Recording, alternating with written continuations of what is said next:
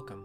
Thank you for listening to Your Neighbor, a Priest, a podcast featuring commentary and theological reflection on local news and events in Southwest Washington and the larger themes that impact all of us as we wrestle with the challenges of life, and in particular American life in the 21st century. I'm Father Nick Mather, Rector of St. Stephen's Episcopal Church in Longview, Washington.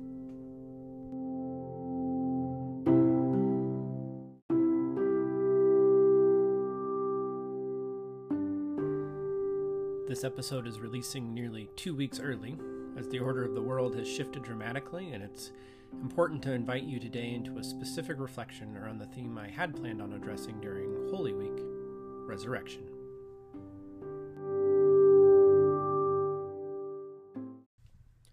And before I begin, I want to take a moment to recognize the anxiety, the unknowing, the fear that has been present in our society these past few weeks. Today, I plan to directly address how we as a society and as neighbors must come together, even if not in person, during times such as these, and how resurrection points us in the direction we must be facing.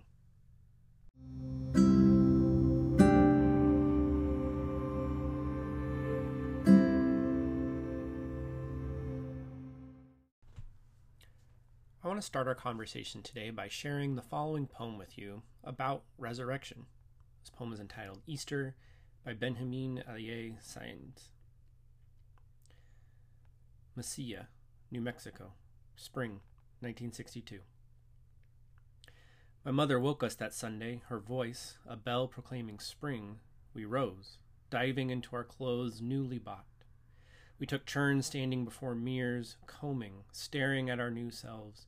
Sinless from 40 days of desert, sinless from good confessions, we drove to church in a red pickup, bright and red and waxed for the special occasion.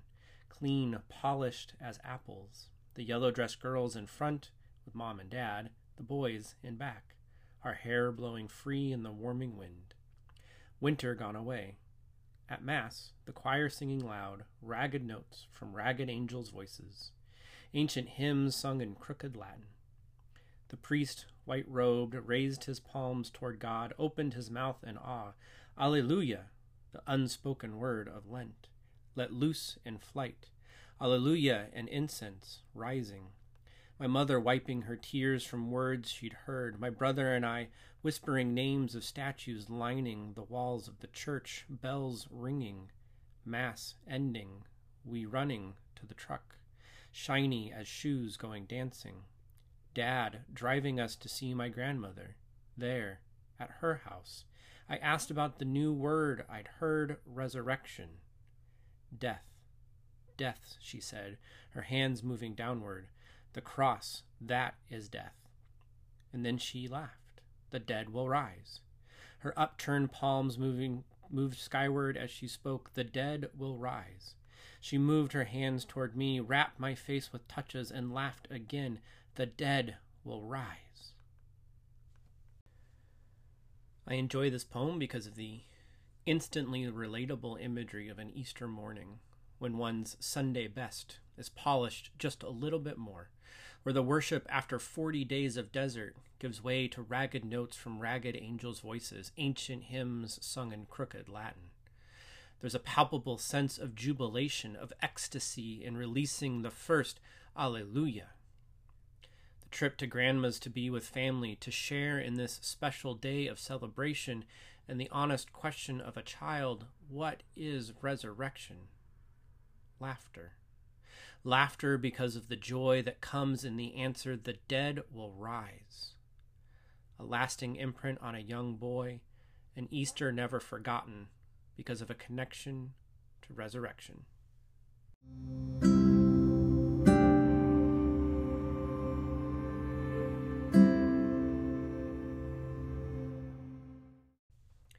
I think before we can launch into how resurrection impacts us here and now, it's important to define what we mean with resurrection, what it means when Grandma laughs, the dead will rise. Resurrection is a word like any other in the English language that has come to exemplify a variety of realities that depart from its original, or at least its most famous, meaning. At its very root, resurrection means to rise again. This is why it is appropriately used perhaps most blatantly when we speak of celebrities or athletes who resurrect their respective careers with a defining performance or a shift to a new way of understanding how they react within their given profession. And this does give us powerful imagery. It paints the picture of someone who has come back from the brink of non-existence to the forefront of the story once more. This concept of resurrection, then, is reinforced in our minds, in our cultural understanding. But does it do enough to speak to the resurrection that has stuck with us for 2,000 years? Does it capture the totality of awe and wonder, of the profound, reality-altering appearance of Christ 3 days after his death?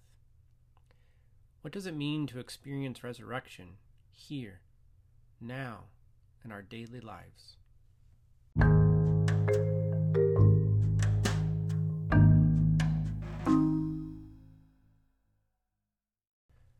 Particularly over these past couple of weeks and stretching out into the future for who knows how long, we are challenged with what it means to come together, to gather as neighbors, to be connected with one another as terms like social distancing have become the way of life, where recommendations and requirements to shelter in place to avoid a virus, recommendations and requirements to simply not gather at all as a means of protecting one another and the most vulnerable in our community, are our new shared reality.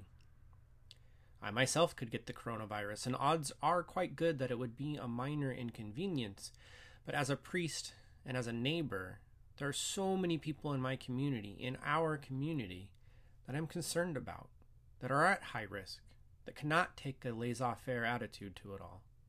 How can I bring a sense of hope, of security, of God's promise to someone that is isolated from the world for their own safety? How can the knowledge of resurrection reach them today? In knowing the reality that resurrection still happens even in a time of global pandemic, it is becoming more and more clear that as a church community, we will not be able to physically be with one another on Easter Sunday, that day that we commemorate the resurrection story of Christ. But even though we're not able to gather with our full community, resurrection still happens. This is the reality of God, really. God still happens. No matter what we experience in this creation, no matter the pain and anger, the joy and elation, the apathy and malaise, the social distancing and sheltering in place, God still happens. God still happens for us because of the resurrection of Christ.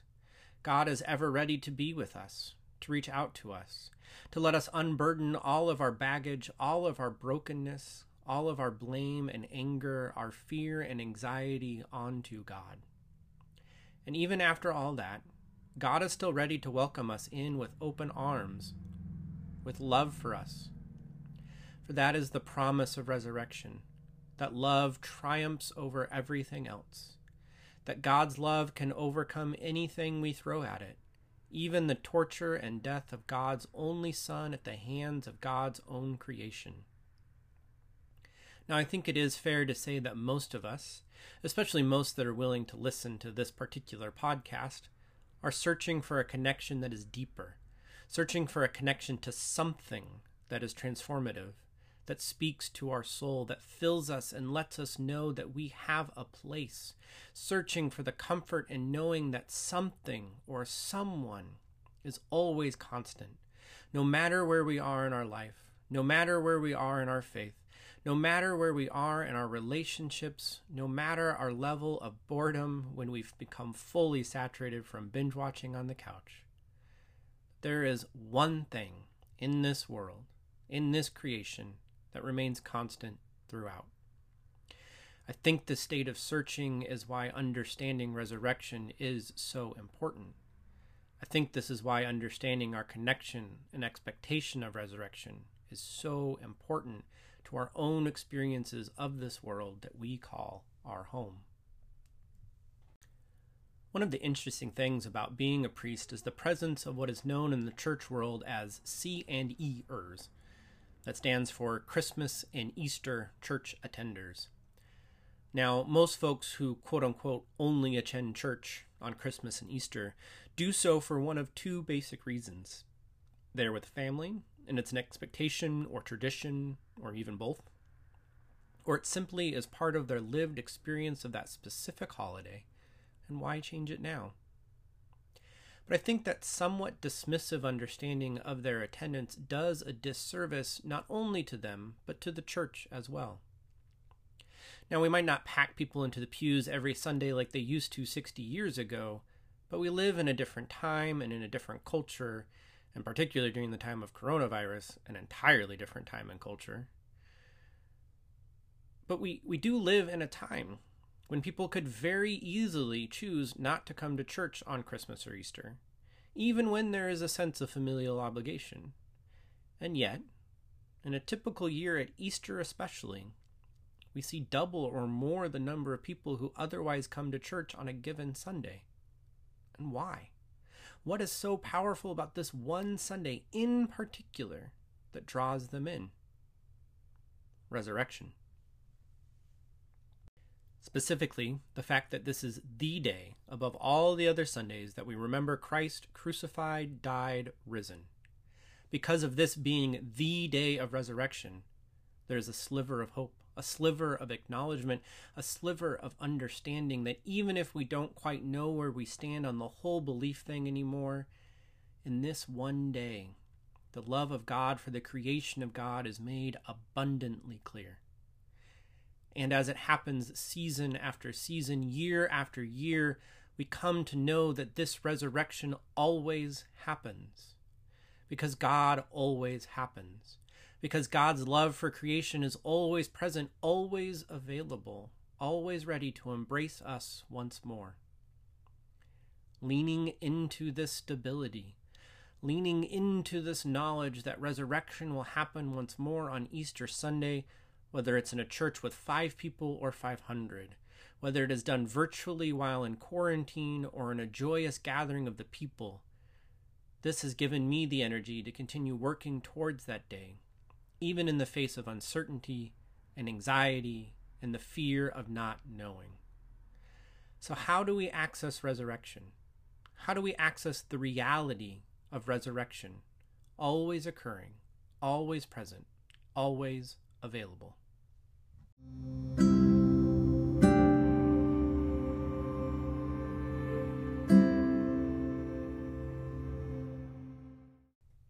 We access resurrection through one another.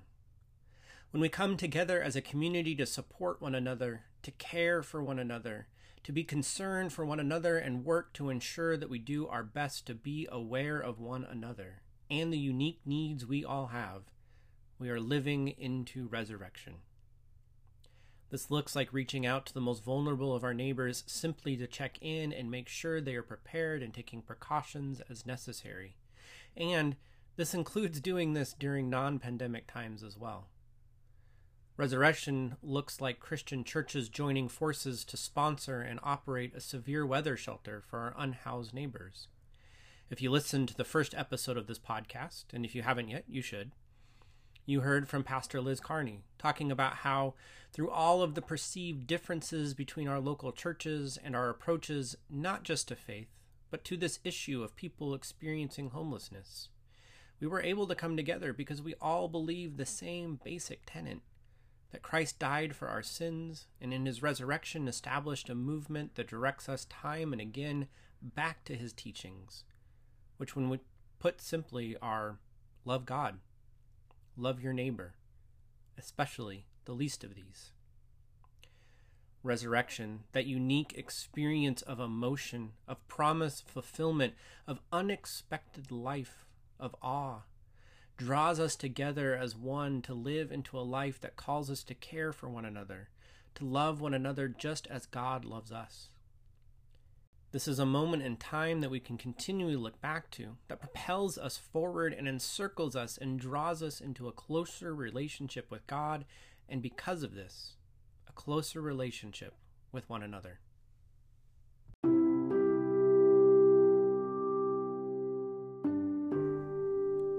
I want to close today by inviting you to experience resurrection on Easter Sunday. We, of course, would have loved to welcome you into our physical building to gather with a number of people to celebrate in one loud voice, but that's just not the reality this year. So instead, we want to invite you into our virtual experiences of Holy Week and Easter at St. Stephen's. Through the Holy Week services and Easter Sunday, we will journey together virtually in the last days of Christ in order to connect us to resurrection once more. I invite you to follow us at our website at sslv.org/virtual-church, or you can find us on Facebook at St. Stephen's Longview for updates on what these experiences will look like. I want to encourage you to seek resurrection with your family. Reflect how resurrection has impacted your family in the past and how resurrection might serve you now, today, especially today. Through this, I want you to think of resurrection as an act of healing and a moment of empowerment. Healing in the literal sense as we are called to live into the resurrected life of Christ, a life that calls us to rise again from the grave. And in rising, we will change the world together forever.